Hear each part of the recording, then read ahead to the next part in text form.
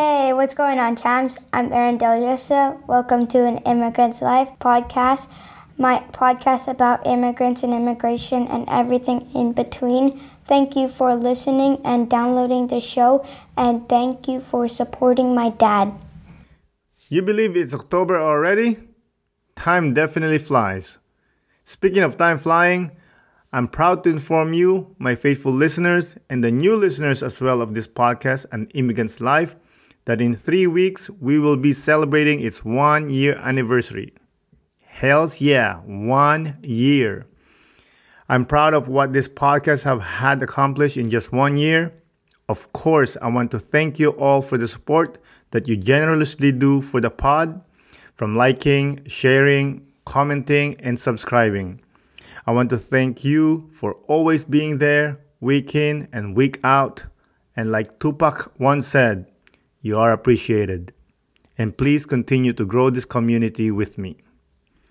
Speaking of anniversary, I'd like to turn the spotlight on you. So if you are cool with that, the best way is for you to send me a quick message with your name on Facebook or Instagram at An Immigrant's Life, and I will read it at the intro of the anniversary episode. So housekeeping is done. Now let's talk about this episode. Our guest this week is such a great journalist that she got me talking about some of my personal stories. We talk about so many topics, but the main theme was about women that influence us. Having said that, I want to lovingly dedicate this episode to my immortal grandma, Nanay Norma, and to all the amazing women in the world. Enough talk. Without further ado, let's get into the show. Isa, dalawa, tatlo. Today's guest is one of the Planeteers because she's a real-life Earth defender. She's also a science and environment correspondent and a filmmaker. Everyone, please welcome Gelary Darabi. Hello. So nice to be here. Thank you for having me. Hey, listen, when I sent that message and you said yes, I said, no way, man. It's an honor. Why are you so surprised? I don't know. You're like, I'm just some weird dude on the internet and you're like, Al Jazeera, Vice, Nat Geo. I'm totally a weirdo on the internet too, just so you know. I really am. We're all just weirdos on the internet together. Awesome. So before we move on, would you like to promote anything or would you like to introduce yourself? I'd love to promote this podcast. I think this is an important conversation to be having, and I'm really grateful to be having this conversation with you. Let's start there. Awesome. Thank you. I really appreciate that. Coming from you, especially. Yeah, so I would describe myself as a filmmaker, a documentarian. I'm also a correspondent, a host, a broadcaster. I've been doing it for a long time, and my focus has been science, climate, the environment, for about a decade now. And that's been a really interesting journey that my journalism career has gone on. It's a perfect alignment for me because it comes from the heart. It's something I'm incredibly passionate about, these stories. And so I feel really privileged to do what I do. Mm-hmm, for sure. Where did it come from? Being a journalist? Your drive to be a journalist and also to be a Earth defender, as you call yourself. Being a journalist is an interesting story. When my family immigrated to Canada from Iran, it took a long time for us to get settled. And when I say that, that means both parents working incredibly hard to build a life, to get us settled, to be able to anchor us into a new land where they didn't speak the language and they didn't understand the culture. I'm sure you understand. So that meant my parents were often really tired and really stressed and really just sort of, trying to surmount insurmountable hurdles at times to keep our family afloat. So I was always desperate for their attention, particularly my dad's attention. I really just wanted his attention all the time. So I, would kind of pay a lot of attention to him and study him and look at things that would light him up as entry points to try to get his attention. And of course, my parents are very driven by the news. They're very political. They're very interested in the world around them. They always have been. And so we would eat dinner in front of the 6 o'clock news every night. And my dad would just he would watch the Canadian Broadcasting Corporation, CBC, the 6 o'clock news. And there was this one foreign correspondent who was a brilliant, brilliant journalist. Adrienne Arsenault is her name. And he would just say, that Adrienne, she's just so talented. She's a really strong journalist. And so right then and there at the dinner table, I announced, well, that's what I'm going to do. I'm going to be a journalist. And, I caught my dad's attention. Well, that's a very noble and important profession. I really think that's a wonderful thing. And I'm like, great, he's paying attention to me. We're like, this is it. This is the key to get my parents to engage with me. And so I would lock myself in the bathroom every night with a hairbrush, doing the Guillory show and my own nightly news, You have guests? Listen, I'm an only child, so I didn't, there wasn't a lineup outside the door, but my mom would just be pounding on the bathroom door every night, like, Guillory, like, come on out, dinner's ready. What are you doing in there? Like, just every night. And I would just be doing my own show because that was the light that lit something up in my dad's eyes. And that's all I ever wanted was my dad's approval. Mm-hmm. So that was the entry point into the field. And then, I am the daughter of two activists, everything I learned about defending what you believe in, protecting what you love, cherishing the land that we live on and not taking it for granted comes from my parents, particularly my mom. My mom is a hardcore feminist and environmental defender. And I would feel so bad for any young person that would get caught littering in front of her because, oh God, you were going to get it. I mean, I've watched this woman set people on fire, about like carving something into a tree or dropping garbage on the floor. And so I guess the roots from my career are based in my family. That's awesome. I love the story. You said mom is a feminist, but she came from Iran, right? Yeah. Must be hard to be a feminist in Iran back then. Oh, you would be surprised. The strongest women, the most powerful, fiery, strongest defenders I have ever met have been Iranian women. I mean, honestly, I grew up in a matriarchy. My mom wore the pants in our household. And, she really set the agenda. She really, had a say. She really directed the direction that my family went in.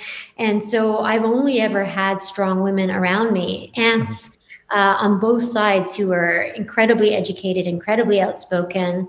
Iranian women are, and I'm seeing it now, as everybody's reaching out to help our sisters in Afghanistan. It's really, I'm seeing a lot of powerful Iranian women at the forefront. So I think the roots of feminism for Iranian women come from the moment when their freedoms were taken away from them.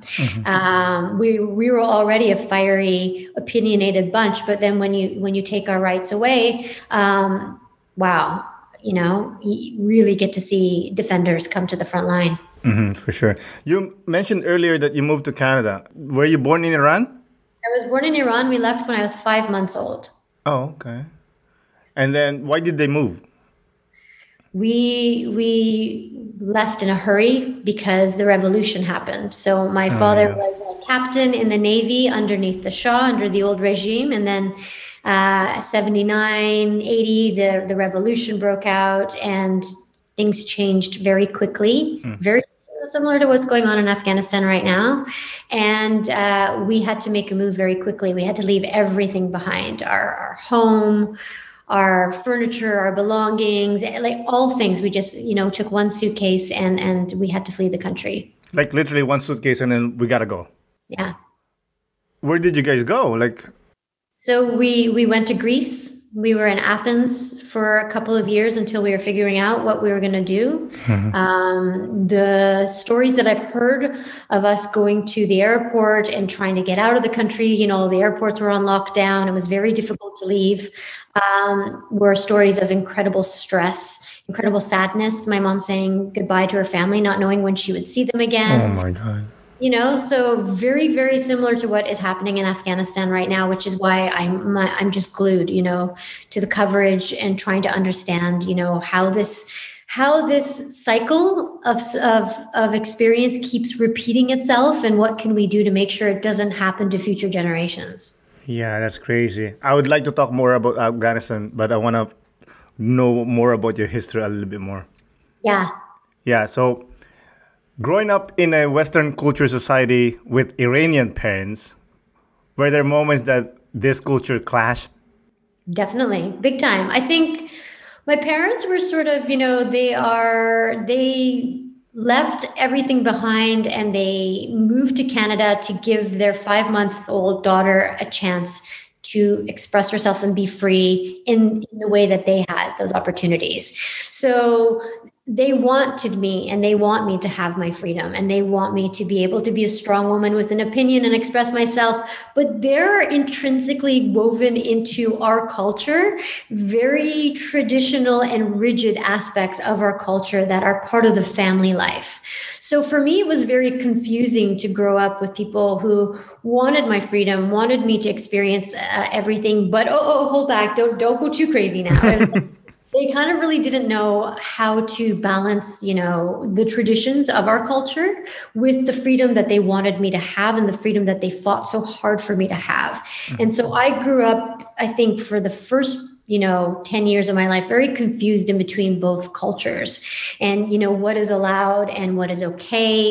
It was just such gray matter. It was always such a gray area that I had to kind of find out the hard way. Like, okay, can I open this door? No, get back in there. You get smacked in the head. No, don't open that door. Can I open this door? Yeah, but only if your mom's in a good mood. And if your mom says no, yes, if she's rested and she's in a good mood, maybe you can take this door. So eventually, when I became a teenager, I got tired of testing the doors and I started to kick all the doors open. just blowing them open. Exactly. I took a bazooka to every single door. I stopped tiptoeing around and asking for, and trying to forecast. It's such a hard thing to forecast, It's changing all the time. And I just decided, you know what? I'm going to kick all these doors open. So that was a very interesting transition point in my family life when I stopped asking and listening and just started taking all the opportunities and just kicking the doors down.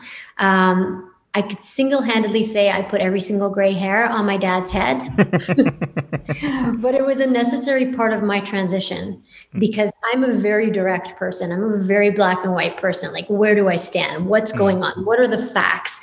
And coming from a culture that's very gray area and up for interpretation and depends on the mood and depends on how much rice they've had and if they're happy or if the tea is on or if the tea is not off. Like, I can't interpret this. So I'm going to create my own boundaries here. How did they react though when you start blowing up the doors? Well, it was not easy. It was not easy for me. Our relationship was very strained for a long time. They really, couldn't understand why I was so experimental and needing to take so many risks and needing to push so many boundaries. Look at your cousin, look at your friends, look at this person's daughter, that person's daughter. None of them are doing these kinds of things. Why are you so wild? But literally there is a wild animal inside of me, a real kind of gorilla or lion. And there's an untamable aspect to me that needs freedom to express herself and to really feel free in my environment. And the ironic thing is it comes from them. So I learned it from them, this real desire for freedom. If you meet my mom, she is like a wild horse, to run free every day, to do her sports, to go for her walks, to be in tune with nature. My dad, he needs to be able to speak his mind, to talk about politics, to go there about subjects that are often taboo and really say what he feels. So they planted the seed, but I don't think they expected the Frankenstein that emerged. And that's just what being a teenager is all about, right? Of course, yeah. Just figure out things and, can I do this? Oh, no. And then, you know what, dude? No, I'm going to do it anyway. Yeah. For me, that's how we go forward because of the youth. Because they don't know anything. They just do it. Till we figure out, like, oh, actually, that makes sense. Absolutely. And I was one of those youths who tested the boundaries to the full extent. I didn't just test the wall, stick my toe in. Like I went full-fledged into the deep end. And that was just that's how I learn, and that's how I evolve. I'm happy to say my relationship with my parents is really in a beautiful place now. And they're incredibly proud, and they're incredibly inspired. And there's incredibly supportive of me speaking my mind, being assertive, and being a strong woman. I would say now more than ever. That's amazing. So you went to school for journalism in BC? Correct. Is that how you got the job for Street Sense? It is. I remember the day that they came to my journalism school and they just made an announcement that Street Sense was looking for a West Coast correspondent and that we should send in our tapes and our demos because you never know, right? And everybody sent in their tapes. Well, yeah. A big deal. Street Sense was a huge, iconic Canadian show aimed at Canadian teenagers. We all grew up watching it. It was like Sesame Street for us. It was like a big deal in Canada.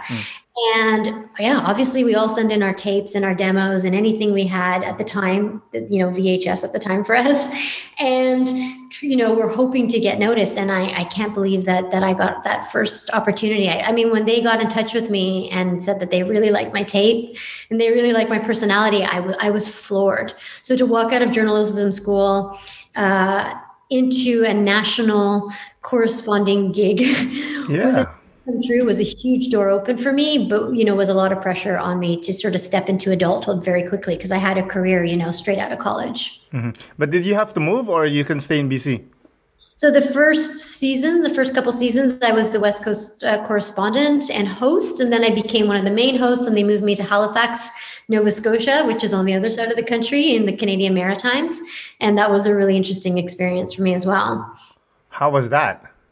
I mean, it was definitely a fish out of water culturally, Halifax is a beautiful city. What really saved me from feeling like a little bit of an outsider and not quite finding my group of friends and my way in the city was the incredible hikes. I mean, I'm sure you can relate to me, like just getting outside and some of the beautiful coastal hikes in Halifax that I would do most days was really a saving grace for me and a way for me to connect to something in a place that I felt very disconnected.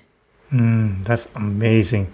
By the way, like I said offline, I probably watched like 10,000 videos of your reports. And one of my favorite is when you went to the Amazon forest. Oh, yeah. That's powerful. Can you talk about that? Well, first of all, thank you so much for deep diving and watching my work. I'm honestly so flattered. The trip to the Amazon was something else. That was really a powerful story for me to tell. The Amazon rainforest is iconic when it comes to environmentalism and telling the story of our world as a whole. Everybody really understands the concept of this rainforest and what it can do and what it has done for this planet.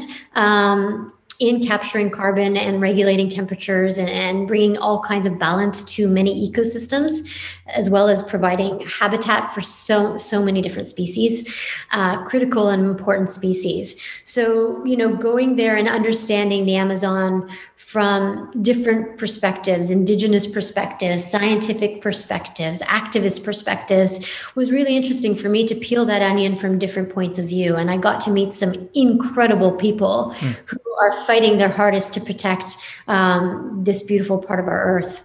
Yeah, for sure. Another one that I like was, obviously, it's close to my heart, is when you went to Donsol. Donsol, yes, Donsol represent whale sharks. Yeah, my dad actually is from that province. Is he? Yeah. Wow. Yeah. And would you say your family is like an aquatic family where aquatic sports or aquatic life important for you? Well, I'm not a swimmer. My dad's an amazing swimmer. Really? Yeah, but here's the culture, I guess, at least where I grew up, is the old people will always tell you, don't go in the water, you're going to drown. But they never teach you how to swim. And they're like amazing swimmers. What is that? I don't know. It's just like my grandma is she's a fish. Really? My dad is a fish. I mean, I remember we went on a trip to the beach. This is the first time we went to the beach. And he says, go on my back and we're going to swim. This guy is like Aquaman. He just went into and we went far. I'm like, yo, I want to learn this. And then I said, okay, teach me how to swim. He goes, no, you might drown.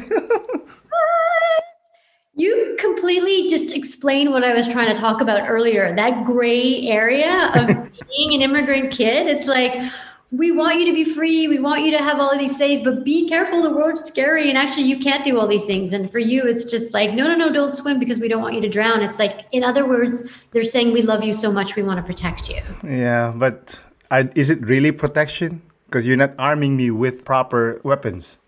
It's a great question. It's a really great question. Did you ever teach yourself to swim or find someone to teach you or attempt learning to swim? I attempted. I almost drowned 3 times. No. Yeah. Well, it's my fault too. Because I'm crazy. But even now, it's embedded in me. I don't like water. You don't? I love when people can swim. I love people having fun swimming. But I'll just stay on the side. What happened when you almost drowned? Can you tell me one of them story? Yeah, the first time was we went to this resort. My mom's gonna kill me, but whatever. We went to this like resort swimming pool, and we were swimming in the adult area. And then somehow my brother found out like there's a kid swimming pool over on the other side. So he's like, let's go. So I said, okay. So we went, just me and him. And there was nobody there, nobody. Because for some reason it's closed, the swimming pool. I always remember it was even dirty. There's like leaves and everything. So he went in, but before he went in, he says, I'm going to check it out how deep it is. Stay there on the side. And you didn't listen, obviously. Of course. I jump in and it was deep. It was deep and I started drowning. I don't remember. The funny thing is, my brother, instead of just grabbing me and dragging me to the side, he left, went to see my dad and called my dad. And that I still remember to this day, him diving in the water and saving me. That was the first time. The second one, I got pushed.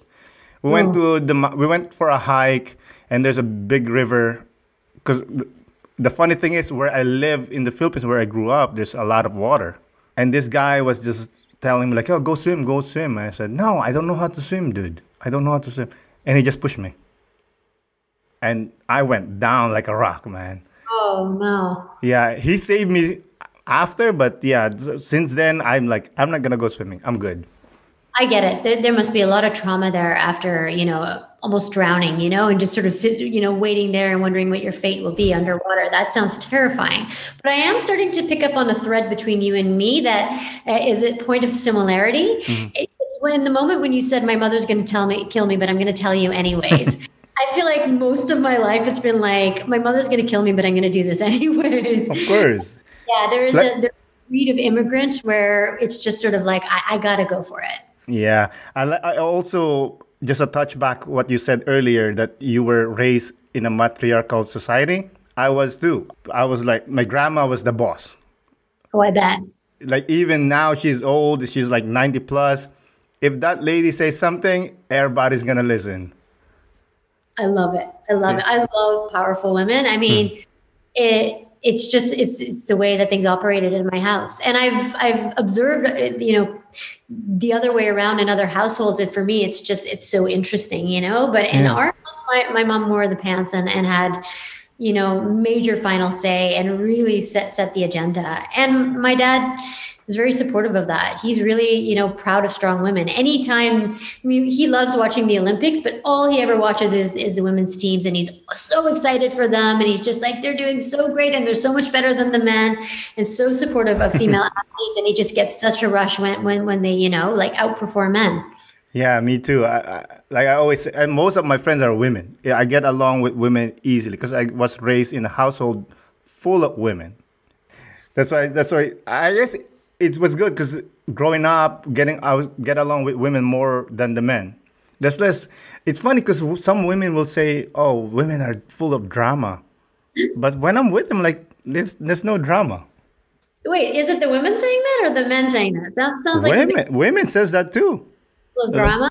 yeah, but I'm like, no, I don't. Not me. It doesn't affect me. I'm good. You know. Let's just quickly go back to Don Sol. What did you do there? So I was there doing a story on whale sharks, part of their migratory path. There's a strong presence in Donsol in the Philippines. And, many people figured out that the key to conserving and saving these beautiful creatures is to promote tourism and have tourists, go out on the boats, swim with the whale sharks, experience the majesty, the beauty of the whale shark in person, so that they can then too become defenders and protectors of the whale sharks. Yeah. So moving industry and the local families that were able to support themselves based on the tourism and the interest that was coming from around the world. Like, can we make tourism ethical, sustainable, and symbiotic with the local communities? And that really was the story. Now, we went out on the boat, myself and my director, 4 times trying to catch the whale shark. We could not get a single whale shark. And we were, freaking out. We had 5 days on the ground. We had to do this story. Al Jazeera had, flown us all the way from London to come out there and experience this. And we just couldn't get a whale shark. And there's something about the laws of filmmaking, but this always happens on the very last day, on the very last try, on the very last boat trip, on the very last hour of the boat trip. We suddenly got a whale shark swimming underneath the boat. And we weren't ready for it. We were kind of packing up our gear thinking that we're going to have to go back with our tail between our legs and explain to our bosses how we couldn't get a single whale shark. And out of nowhere, they yelled, "Whale shark!" And my guide, I remember he picked me up because I was scrambling and trying to find my flippers and this and that. And he's like, "Girl, there's no time for this." He literally picked me up and threw me in the water. And I just had to scramble and swim like Kermit the Frog and try to catch up with this immense whale shark to perform the piece. But that's one of my favorite captures and moments that I've performed on camera, is just that elation when I come back out of the water. I high five my director. I'm just so in the moment. I'm completely unaware that I'm making a film or that I'm hosting a documentary. It was just pure joy and excitement and sharing something with my colleague. And I think that's one of the most beautiful moments that I've ever, expressed on camera. Yeah, I saw it. You were so happy. What happens if you don't get the shot? Listen, this is nature. Like, it is what it is. You find another way to tell the story. It doesn't mean that we didn't still interview the locals and go out on the boats and talk to the marine biologists and the experts. You find a way to tell the story. There's always a way. What's been really interesting for me during this time of pandemic, being a field reporter and a correspondent, normally used to traveling the world and telling reports from all corners of the world. And being landlocked and under quarantine and at home, is you find another way to tell the story. You use stock images, use footage from other filmmakers, you collaborate with other people, you write in a different way, you perform in a different way to still tell the story. It's been a really interesting creative exercise for me to understand that you don't always need to get on an airplane to tell a story. And actually your carbon footprint is much smaller if you stay at home and get creative. Look at you, always go back to saving the earth. I mean, it's got to be at the forefront of all of our minds, really. It's ingrained in me from childhood, but I really, really, what I'm trying to do with my filmmaking is bring everybody's presence back to that. Like, how can I better the planet today? For sure. Global warming, do you think we can reverse it? Is there a chance? The latest IPCC report was a real downer for a lot of people. The next 30 years, no matter what we do, we are locked into this cycle of rising temperatures and extreme weather that is due to these rising temperatures. But that doesn't mean we shouldn't do anything. It really doesn't mean that we shouldn't do anything. We really have to do something. And just because for the next 30 years, we're locked into this very terrifying rise in temperatures and results of it, more migrants, more evacuations, more coastlines rising, more storms. it doesn't mean that we shouldn't do anything. So I'm always hopeful. Whether or not we can reverse it, I don't really know if that's the language that we now need to adapt. I think it's more just, it's moving forward, completely restructuring the way we live our lives to be less impactful and less harmful with the planet. We need to live more symbiotically and more balanced. And I think if we sort of take out this, reversal or this target of this temperature or this sort of benchmark that people seem to be psychologically struggling to meet, and just live more holistically and make it fun and creative and amazing, and hold to account the people and the companies that are choosing not to respect this planet, I think that that's maybe a more interesting way to engage people in the issue. Yeah, completely agree. Listen, I feel like I don't give 100% to save the planet, as they say, but I try. I hate when people just throw trash. Like earlier we talked about hiking. We love our hiking. And you just walk in and you see trash. Why? Put in your pocket. I don't know. Yeah. So here's an interesting thought. What if we kind of erase the notion of saving the planet? Because I know when I think about that, I feel a lot of pressure and I feel completely helpless, and then I just do nothing because it's so overwhelming.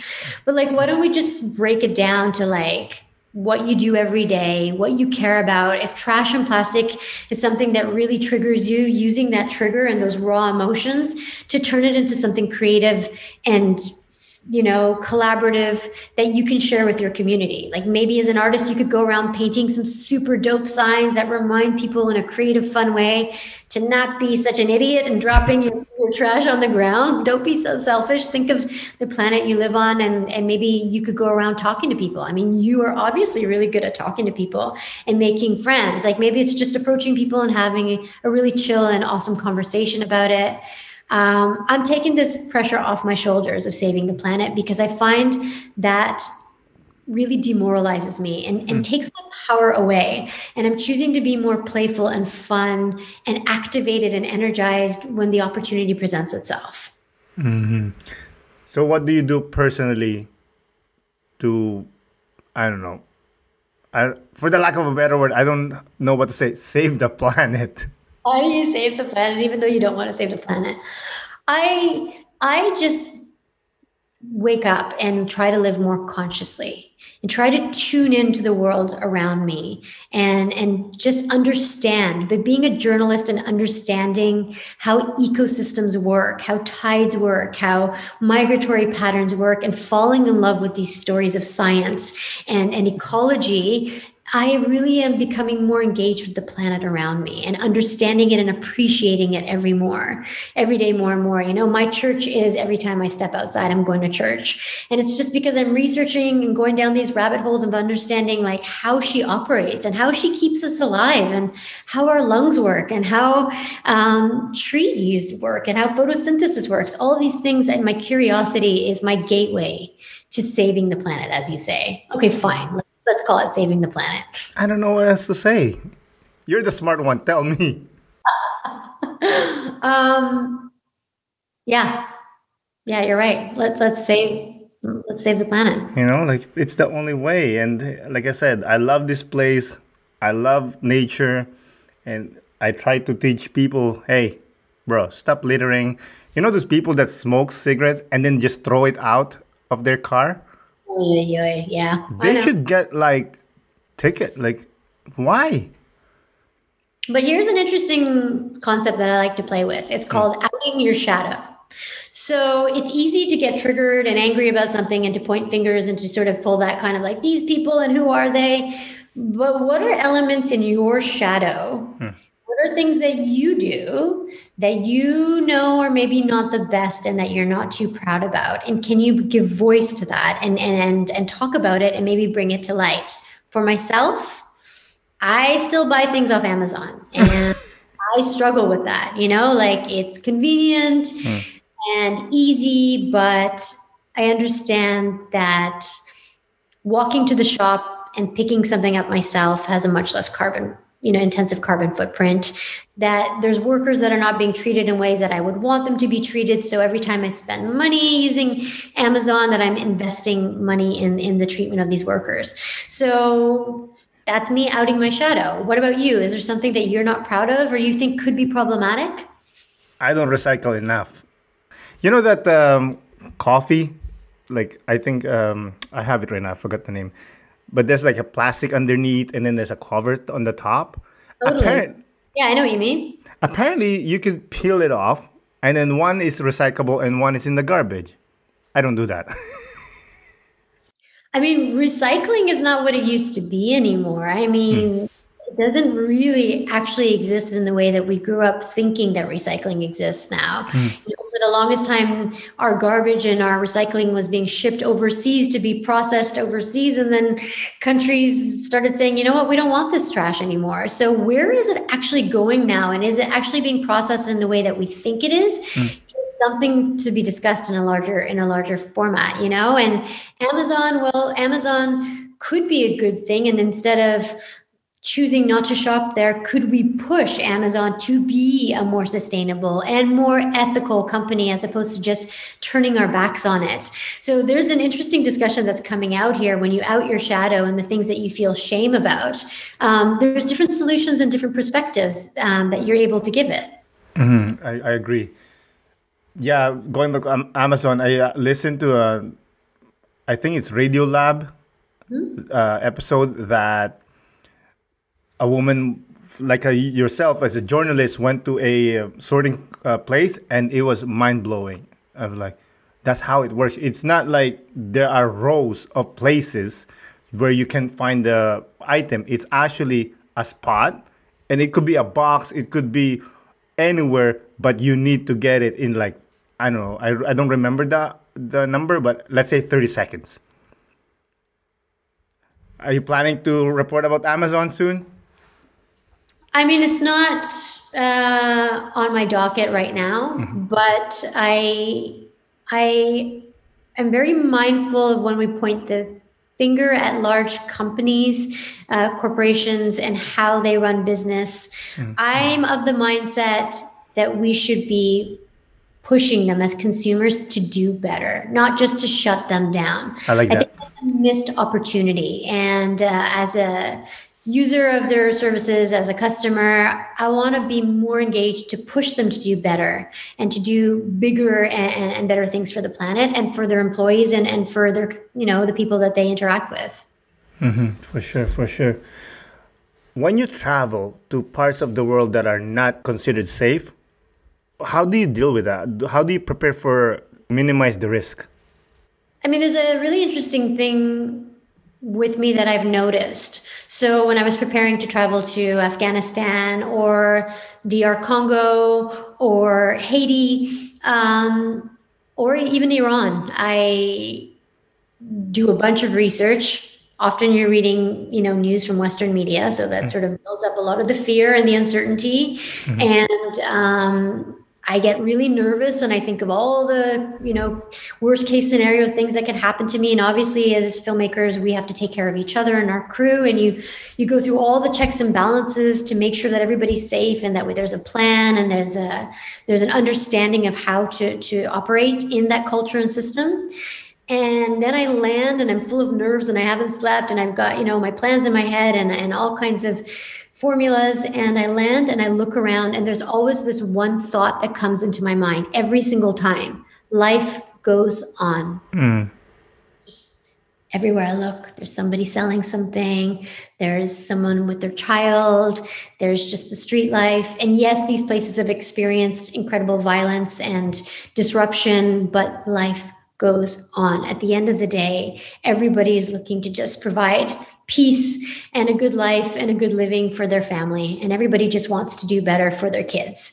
And once I get into the culture and once I start meeting the people and I get on the ground, I immerse myself in it and the fear dissipates.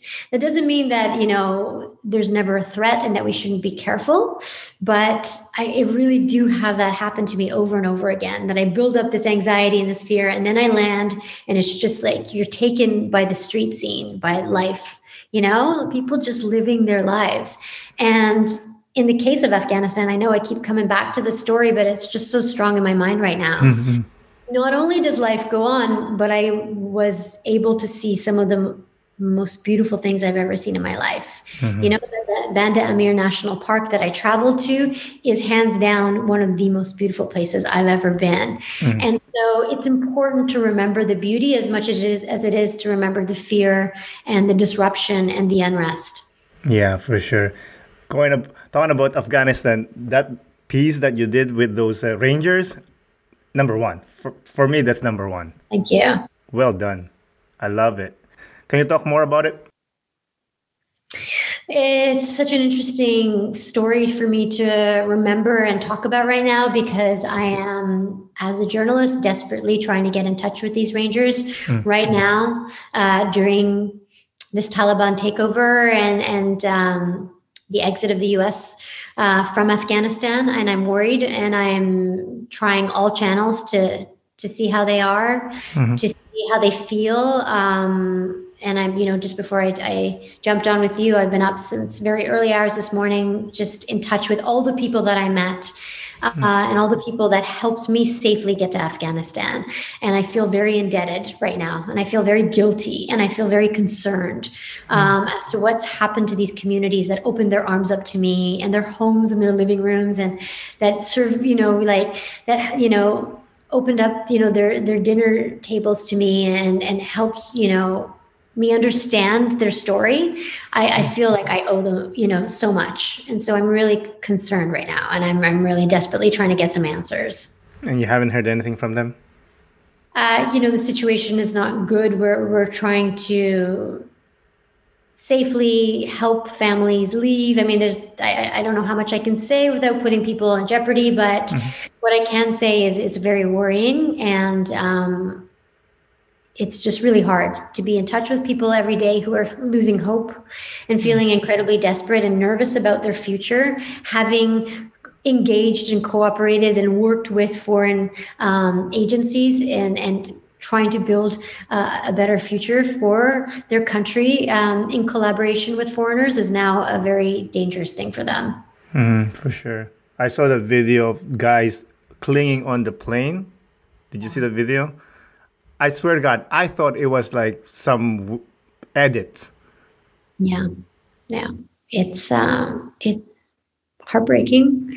It's really upsetting, especially when you know how beautiful that land is and how beautiful and courageous the people are. And I just keep going back to that because we can't lose hope, and we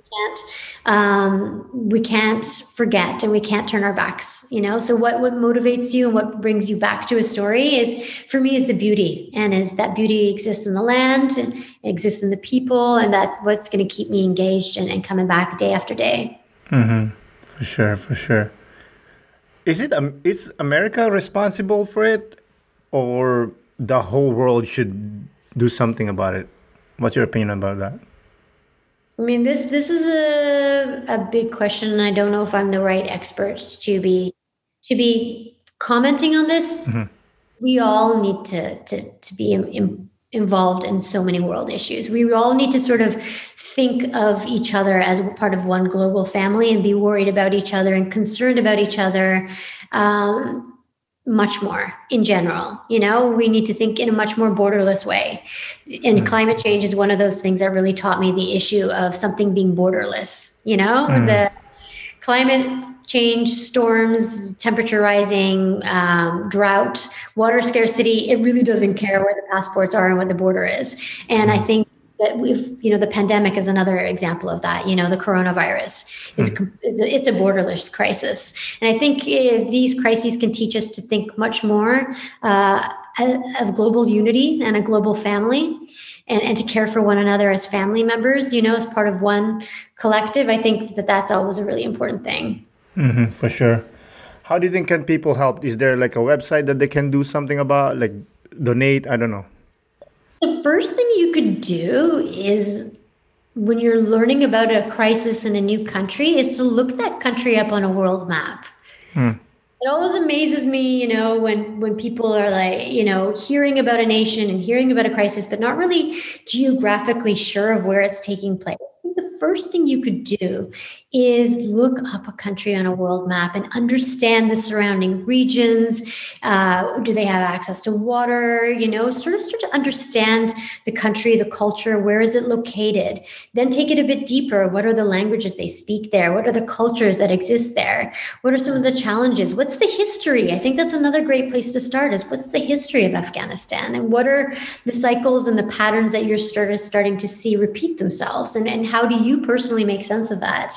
And then the second thing you could do is reach out. And, we're also connected. Hey, think of how you found me on Instagram. Mm-hmm. Reach out and ask people who are experts in the cause and leaders in this cause, how can I be a good ally? How can I help? And the next thing I would say, it's really important to listen. We think in our minds that we have the answer of how to be a savior and how to help and I'm going to save the planet and the people. But often the response that you get from those who need the most help is not what you were expecting. Mm-hmm. Exactly. For sure. So with all the bad news in the world, how do you stay positive and are you optimistic for the future of mankind? I get outside. I turn off my devices and I get outside. And as soon as I'm out there, life goes on. Well, nature goes on. She persists, right? Mm-hmm. She carries on. And whether or not we as a species, human beings, will still be here, I don't know. Should we still be here? I don't know. But I know that I've been given the gift of being in a healthy body. Getting to experience this incredible nature, and that to me is such a sense of peace and such a sense of knowing myself, and that's really all that I can do, and it's really what I can encourage others to do is to get outside and to deeply listen to their environment and to understand and study how that environment gifts us with so many beautiful things. Get off your devices, I think, is the first thing I could say. And I'm guilty of it more than anybody else. Oh, I'm bad at it. Bad. How bad? When you say bad, how bad are you? It's like I wake up, I'm grabbing it. I go to bed, I'm holding it. Totally. Fall asleep with it right next to you, and the first thing you look at when you wake up. As a journalist, it's my job to be plugged in and understanding what's happening in the world every day. But I really have to push myself to give myself these timeouts where I just step outside and put my phone away. And there's so many things you can Google and there's so much information out there, but there is a next level amount of information that you can access when you just quiet your mind and just step outside and listen to your environment. There is a whole wave of wisdom and knowledge that is there waiting for you to tap into if you just go quiet. Yeah, it's the best. That's why I love hiking. I love cycling. It quiets your mind and it makes you focus on things. If I was to flip the tables and to ask you, I would love to know, are you sitting today in a place of hope? Are you sitting in a place of despair? What do you think is the future of womankind?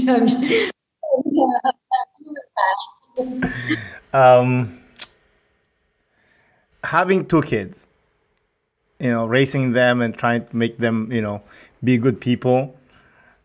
I feel like the newer generation are going to be more smarter, that cares more about the environment. That's what gives me hope, is the newer generation. They're kinder. Oh, yeah. They really are. Yeah, they're nicer. Sometimes I'll say something and I'm like, man, these are good people, man. That's really beautiful. I have this theory that our generation are really the warriors that are here to fight and to take power away from places it shouldn't be and transfer it to more symbiotic and balanced systems. And the generation after that, which would be like your kids and those growing up, are really the healers who are here to heal the land. I love that. Yeah, heal people. I see it too. I see such a gentleness. I see such an awareness, a kindness. And I know that, they're really going to bring a lot of beauty and balance and fairness and equality and kindness and compassion to the story. But I very much feel part of the warrior generation that's here to fight hard to make it better for them and to hand it over to them. And I know when I do, that I'm handing it over to some very capable hands. That's beautiful. I love that. I love that. Like the next generation are the healers. I feel it. I feel it. Like when you said they're kinder, I feel it too. They're much more gentle. Awesome. Awesome. So, if you were granted one wish to cure or solve a world issue, which would it be and why? Oy, oy, oy. Oy, oy, oy. Only one? Yeah, of course. You get only one. I'm not the genie here. It's only one. I'm already looking to barter with you. I'm like, I see that. let's negotiate this one. You know, what I feel is at the root of our environmental crises, no matter what they are, is a sense of disconnection from planet Earth, from Mother Earth, from Gaia, whatever you want to call her, a sense of disconnection from our environment. And so my biggest wish, it may not seem like the obvious answer. I'm sure you would think, okay, I want to solve climate change. But I feel like at the root of that, it's a psychological issue inside of all of us. And it's a sense of disconnection. And I would love to, be the plug in the socket that really starts plugging people in and waking them up to their environment, to the ecosystems that keep them alive, and to the majesty and the wonder and the beauty of the world around them. I think we would build our economic systems and our political systems and our family systems so differently if that connection happened. I agree. I like what you said there. Like, if you're not littering or if you're taking care of the environment or planting trees, you show that you care. If you just litter or you just waste energy or waste water, that, by the way, it's one of my pet peeves, wasting water. I hate it because I grew up not having running water. Your dad's family was so close to water. Oh, well, my dad, he moved. He migrated in where I grew up. Where's that? I grew up in Rizal, close to Manila, about 2 hours, let's say. But I grew up poor, so we didn't have running water. Yeah, and so what did you guys do for water? There'll be like people that has running water. So we'll go after school every day. Me and my brother will have to go pay the people and then get water and back and forth. I mean, like, I'll say about 2 to 3 kilometers back and forth every day. God damn, I hate it to this day. That's why I hate when people just run water. It drives me nuts. When I say like, yo, you don't know how precious that water is. You don't know. And I'm like, don't worry. We're in Canada. No, dude, that's not the answer. Yeah. So when your kids are running the faucets, do you say to them, when I was your age, I used to have to walk? Yeah, I do. They love my stories though. So yeah, but you know what? I'm not saying this to, compliment or anything, but they don't really waste water as much. Because I instill to them that, guys, you don't know how hard it is not to have running water. Something that you actually could drink, not you don't get, sick from it. You really just brought to light for me the power of story. Your story of what it was like for you to grow up outside of Manila and how you and your family access water was just so eye-opening for me and just made me so much more appreciative of what I have. And I guarantee you, when we finish this call and I carry on my day, that's going to be in the back of my mind. When you ask questions like, how do we save this planet and how do we save this world and what can we do? I really want to bring it back to the power of story, like what you just shared and the people that you interact with and share your story with. I think that's one of the most powerful tools that we have. Yeah, I completely agree. The power of storytelling it's underrated. I love hearing stories. My youngest loves stories. Sometimes he'll in bed, he won't even want a book. He'll just say, "Oh, tell me a story, Dad." And sometimes I'll make up something, and sometimes it's based on my life, and and I love it because I got it from my grandpa. My grandpa's a great storyteller. My dad is a great storyteller as well. But yeah, I think you're right. I think it'll be the key for us to teach people how to care more. Environment is the telling the story.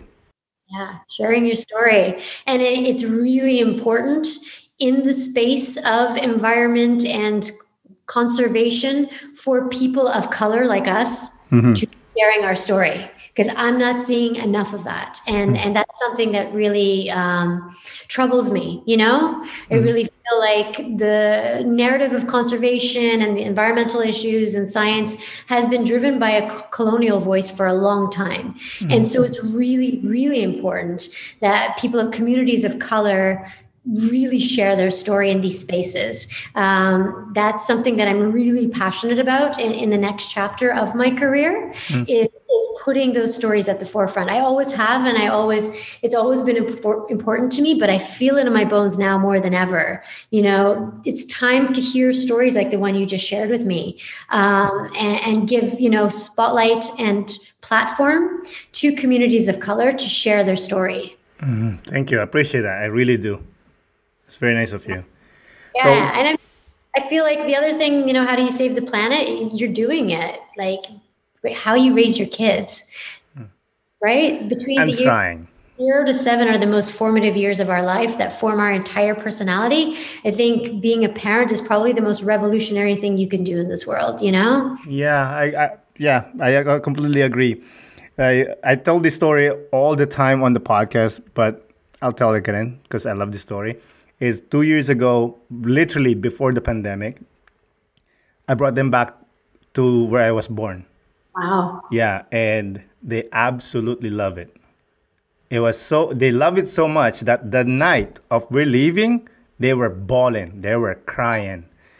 And then they go up to me and said, "Why do we have to leave? Can we just stay here?" I said, "There's a reason why I live in Montreal, why I left this place, It's nice right now because we have the money and everything, but when that money drains, and it's so, they love it because they have plans." They said, you know what they said? They told me, "Why don't you and mommy go back to Montreal and then we stay here?" I said, no, that's not going to happen, first of all. And then the next plan said, "Oh, you know what, Dad? We can stay here for school. We'll just go to school here. And then you send us money." No, it doesn't work that way. We're going back, all of us. Yeah. Well, it's so interesting. Were they born in Canada? Yeah, they're born in Canada. But there's this intuitive, intrinsic connection to the land and the culture that they come from. And when you put them on that land, the connection is so strong for them that they don't even want to leave. So, you're used to interviewing a lot of people who come from stories of displacement, immigration, refugees, like really stories of leaving one's land behind. How can we bridge that gap? When you have to leave the land you love because it's no longer hospitable or sustainable, and yet missing it from another place, from afar. How do you bridge that gap? That's a deep question. I'm not that smart. How do we bridge the gap? I like this. There's a report that I read one time that open borders, let people immigrate, work, and come home freely. I feel like, because, hey, be honest, no one wants to leave their home, right? They want to stay. Even I myself, I've been living here for more than a decade. If given a chance, if I have enough money, I'm going back to the Philippines. As much as I love Canada, But I think that's the key. Just open borders, let people travel and work and come back freely. If that makes sense. I don't know. What do you think? I think it's an interesting concept. It's a future concept that our generation will not live to see, and I don't know about this generation, but it could be a model that future living humans may choose to work with. I think, again, it comes back to the power of story and culture. And I think of how my parents raised me. Even though I was 5 months old when we left, I speak, read, and write Farsi. No way. To a level that I was able to interview the vice president of Iran at the time when I was making my documentary there. And I'm still able to connect with my culture and the music and the food. In fact, I'm organizing a special traditional Iranian holiday party coming up. It's an interesting kind of version of winter solstice that we have in our culture. It's called Yalda because it's the longest night of the year. So we all come together and drink wine and eat fruit and nuts and tell stories to keep the dark spirits away. So you stay They up tell stories. telling stories. I Yeah. love that. So I'm organizing something, an event, to bring people together to celebrate Yalda and eat the traditional food and tell the stories and read the poems and spend time with each other. And this is someone who did not grow up on the land. I did not grow up in Iran. But this connection is strong through storytelling and through my parents and all the things that they showed me, the beauty, right? That comes back to the beauty. For sure. It's in your DNA. 100%. Yeah. Like going back, I like what you said there. I just want to add on that is when I left the Philippines and I said, you know what, there's no reason for me to come back. Yeah, I have family there, but not really, Like I don't even miss it. And, I don't even get homesick. I touched back. We landed. Okay. I got out the plane and I said, I'm home. Oh. Yeah. And then when I get back to my town, I remember this night. You know what a tricycle is, right? Sure. Yeah. So I'm on a tricycle. It was nighttime, and the sky was gorgeous. The stars was out. The moon was out. And I said, man, I'm in love with this town. Like, I felt like I had to leave my love when I came back. Like, man, I'm in love again to this town. I thought I forgot about her. Yeah. There's something really interesting that happens when you return to the land that you feel was not right, or you had to leave, or you had to escape, or you had to move on for economic reasons. It's really interesting the memory that our bodies have. The connection, what your children felt. That's, intergenerational memory that you've passed down to them through your DNA. It's still in them. And as soon as they're on that land, they feel it as soon as you're there. There's something incredibly beautiful about that connection. That's what I'm talking about. That connection to the land, that's you've just been plugged in. Like, you're totally plugged into your environment, and you're tuned into your DNA, your ancestors, those who walked and struggled and went through hardship before you so that you could exist. There's such a powerful alignment that happens there. And when you just go quiet and tune in, there's a lot of knowledge to tap into. That's one of my, I won't say regret, but like I wish I did was to interview my grandparents and record the stories. Yeah. Because my grandma was, I think she told me, I'm not sure if it's correct, but I think she was like 10 when the Japanese came to the Philippines. And her siblings, they were orphans. They had to run to the mountains and hide for 3 years. And I'm like, man, I wish I had more of those. Yeah, more of those stories. Yeah, exactly. Do you think that perhaps that might be the link to why you feel safe and happy in mountains? Yes, I always say this. It's my grandma. Because when we were younger, she always brings us to the mountains to go hike or do whatever. And actually, it's a silly thing, but I don't know why. But like you said, like the touchback, I'm touching back and I'm returning back to quote unquote home. Is she always tells us that when you're in the mountain, there are spirits. Oh. Okay? And they're spirits, and you have to respect the spirit. You can't just grab a rock and throw at whatever animal. Or when you need to go relieve yourself, we say this. She told us to say this thing to show respect, to make sure, like a warning to the spirits to say, hey, I'm going to do this. I'm really sorry, but I have no choice. Could you please move a little bit over so I don't, relieve on you? Wow. Yeah. And every time I go hike, I think about her. I always, like, I don't know why I do this, but when I go hiking and I see a rock that is loose and I can imagine a person stepping on it and rolling their ankles, I always pick it up and put it on the side. Yeah. But it's from my grandma. So, yeah, that's where it came from, to be honest. It's her. From the stories that she shared with you. Yeah, she has great stories, but we're running out of time. I don't want to bother you. But before we close out, I want to ask one more question, if you don't mind. Of course. What would you like to see in the near future for you personally and for the world? I would like to